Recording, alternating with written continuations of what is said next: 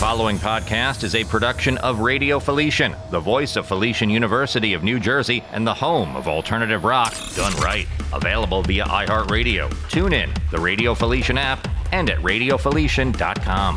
Radio Felician University.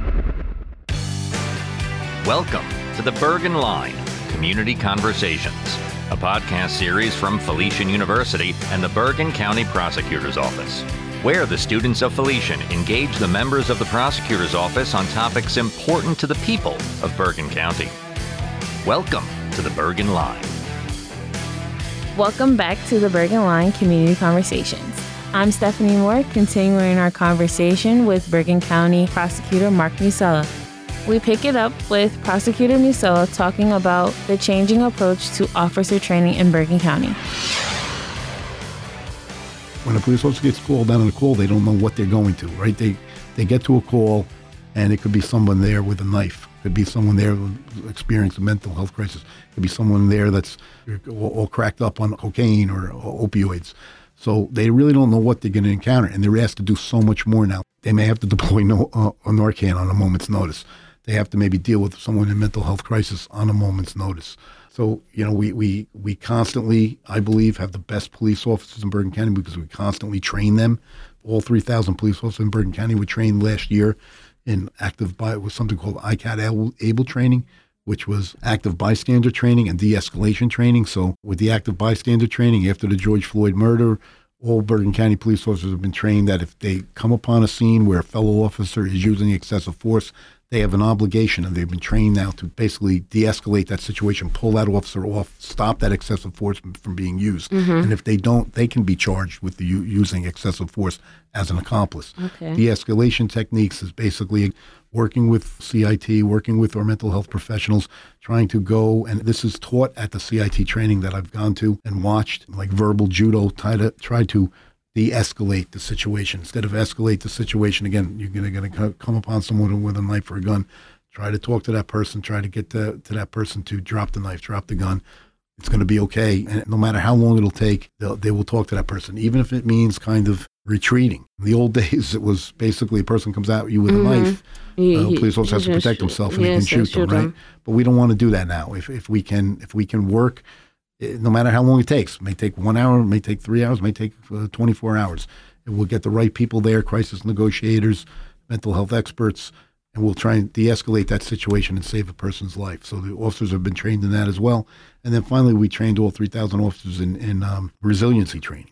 Officers go through all these things that I've just described to you that are difficult events, traumatic events, and they do it day after day for sometimes 25, 30 years. And I've learned this from speaking to Dr. Schlosser, who we brought in to teach the in-service training, that when you deal with trauma day after day for 25, 30 years, it's not something where now I retired, I can now get some help and I'll be okay. You have to get help along the way.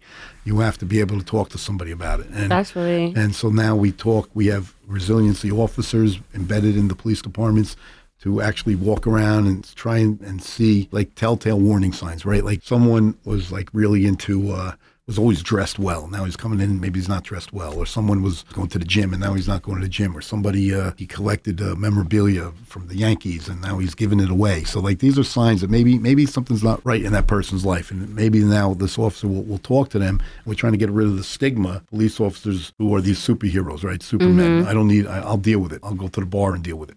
Well, that's a problem too, right? We want now, do you need somebody to talk to? Maybe you need some counseling.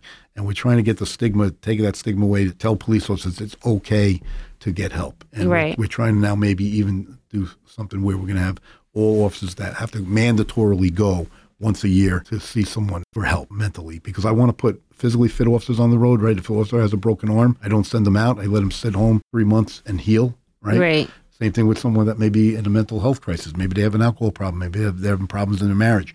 Maybe they're having some financial problems. That's not an officer that really should be on the road either, right? Yeah. So let's give that officer time to get treatment and heal and be mentally well and mentally fit. And that's the officers we want to put on the road, because if an officer's not physically and mentally fit, that's when it will just add on, and then it'll just So the these triggers.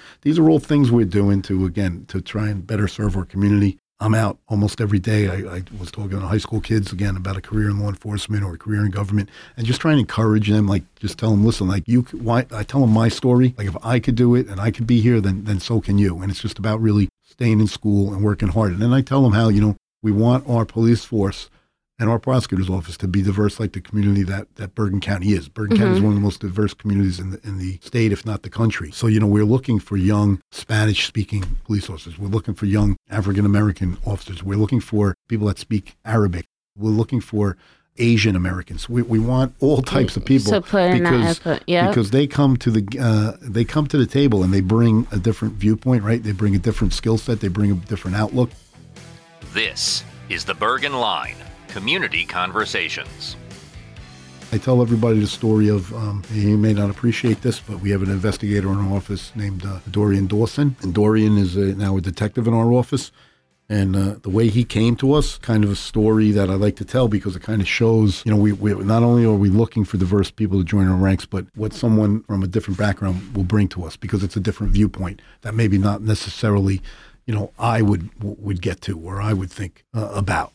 So during the George Floyd protests, Dorian was a Black Lives Matter protest organizer.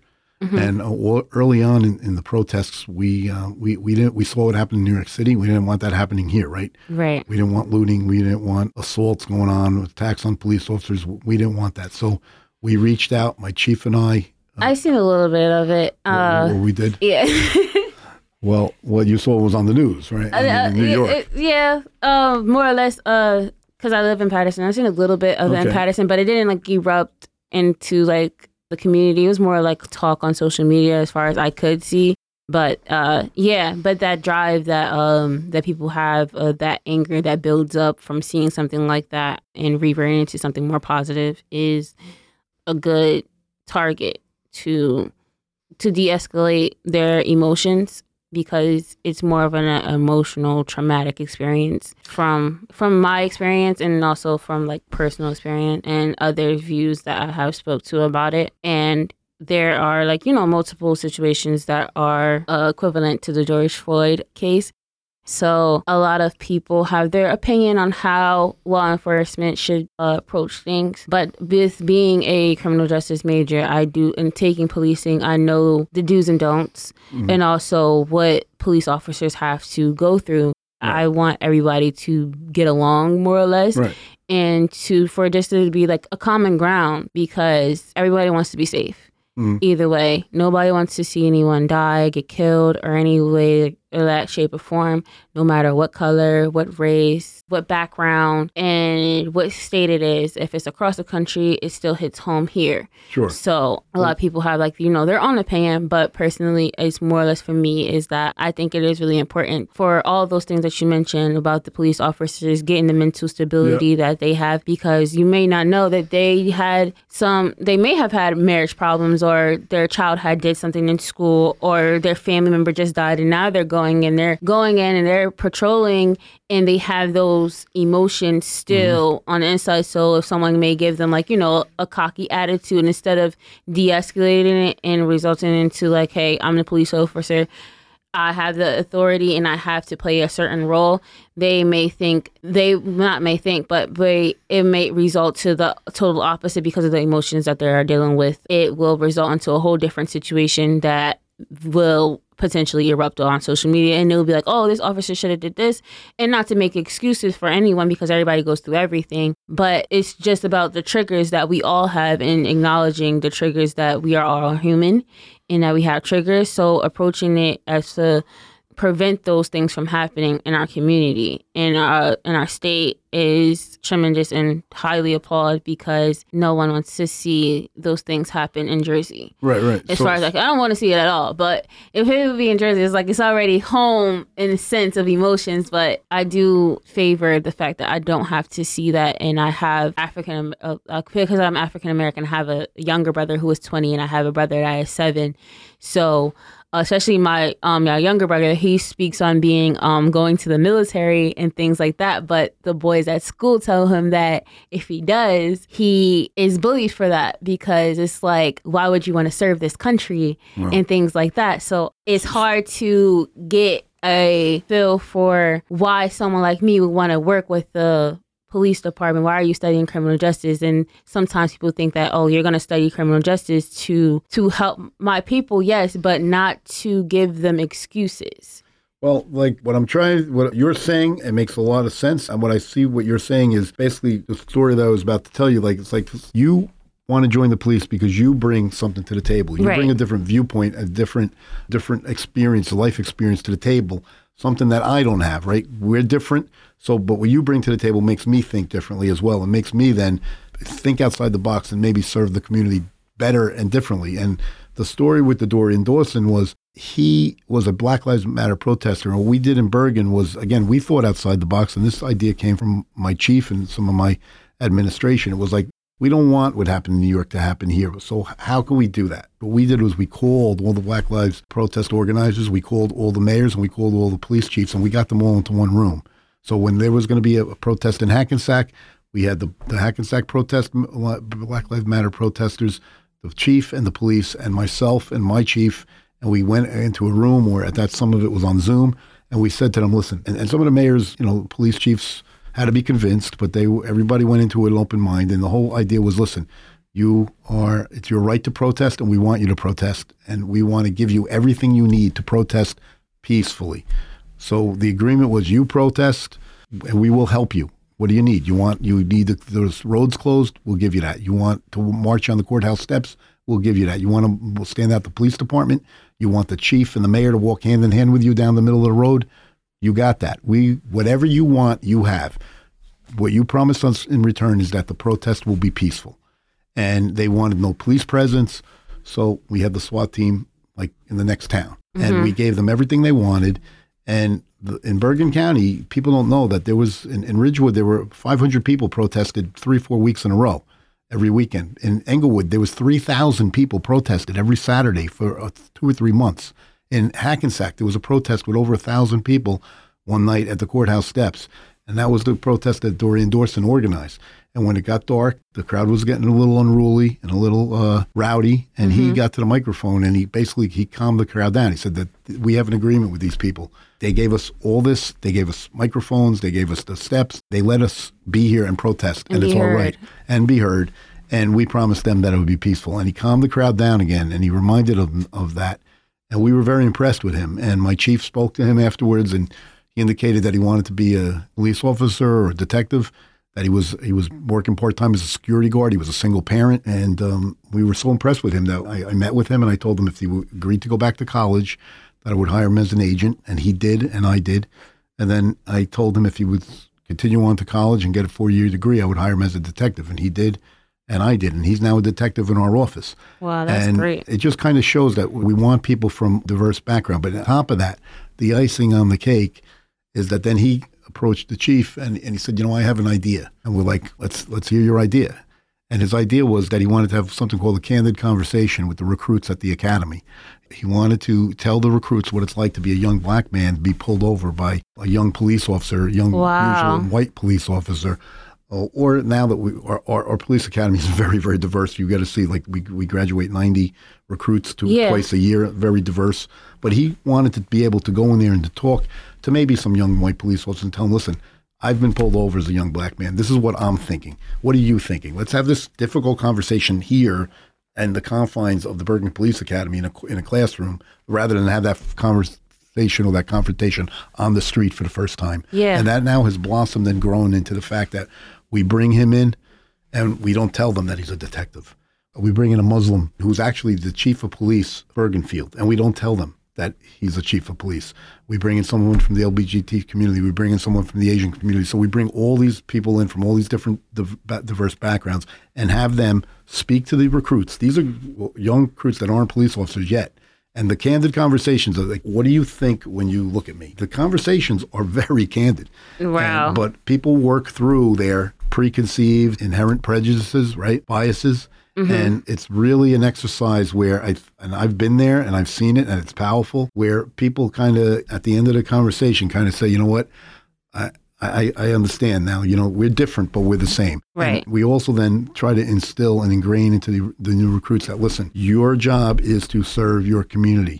It's your responsibility to know about your community. And these candid conversations, I think, helps, obviously. And again, it's something where I wouldn't have thought of that, but it took a person like Dorian Dawson to think of that. And that's where we need diversity in our ranks, because everybody brings something else and different to the table. Stephanie Moore of Felician University here, talking with Bergen County Prosecutor Mark Musella. I got to tell you that being a prosecutor is a very rewarding job, because you kind of have the control. You have that power to do the right thing every day. As a defense attorney, you kind of come in with hat in hand, kind of saying, listen, this is what I think should be done. But if you have a good credibility, and the fact that I was a prosecutor kind of made me be able to be fair on both sides of the table, and the fact that I was a defense attorney and I was a public defender. I public defended in 14 towns at night, and that's representing people in all those towns that are indigent. Kind of gave me a better understanding about, like, people do things not because they're bad, but people do things because of sometimes the circumstances they find themselves in. And not people, listen, there's some people that are evil, like I said before. There's some people that do heinous, horrible things, and they have to go to jail. And so I know, like, when that has to be, but I also know when people need maybe a helping hand. People need just to be lifted up. People need to be helped. So that's where, when it was time for them to pick a prosecutor in Bergen County, that really I think I distinguished myself from the other candidates, was that I was a prosecutor and I was a defense attorney. So I was able to be tough when I have to be tough, but I could also be empathetic, sympathetic, and understanding when I have to be. It's not about sending people to jail. It's not about wins or losses.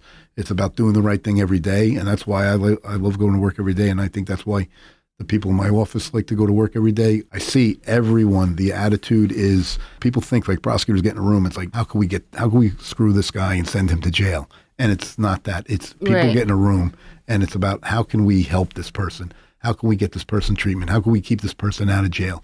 How can we help the victim? How can we educate the public? How can we better serve our community?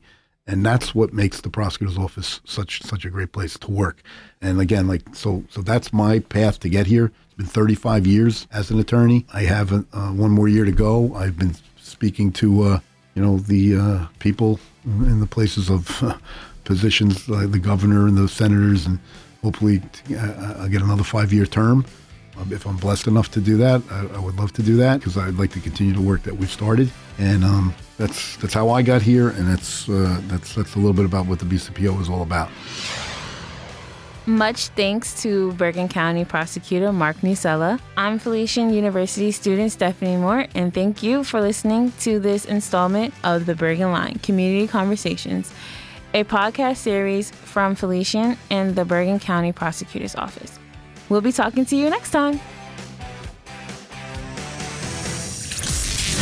This podcast has been a production of Radio Felician, the voice of the Franciscan University of New Jersey. The views expressed are solely those of the hosts and guests and are not official statements of Felician University. Visit Radio Felician on the web anytime at radiofelician.com. Want to send an email? Reach out at radiostation@felician.edu. Radio Felician, the Falcon.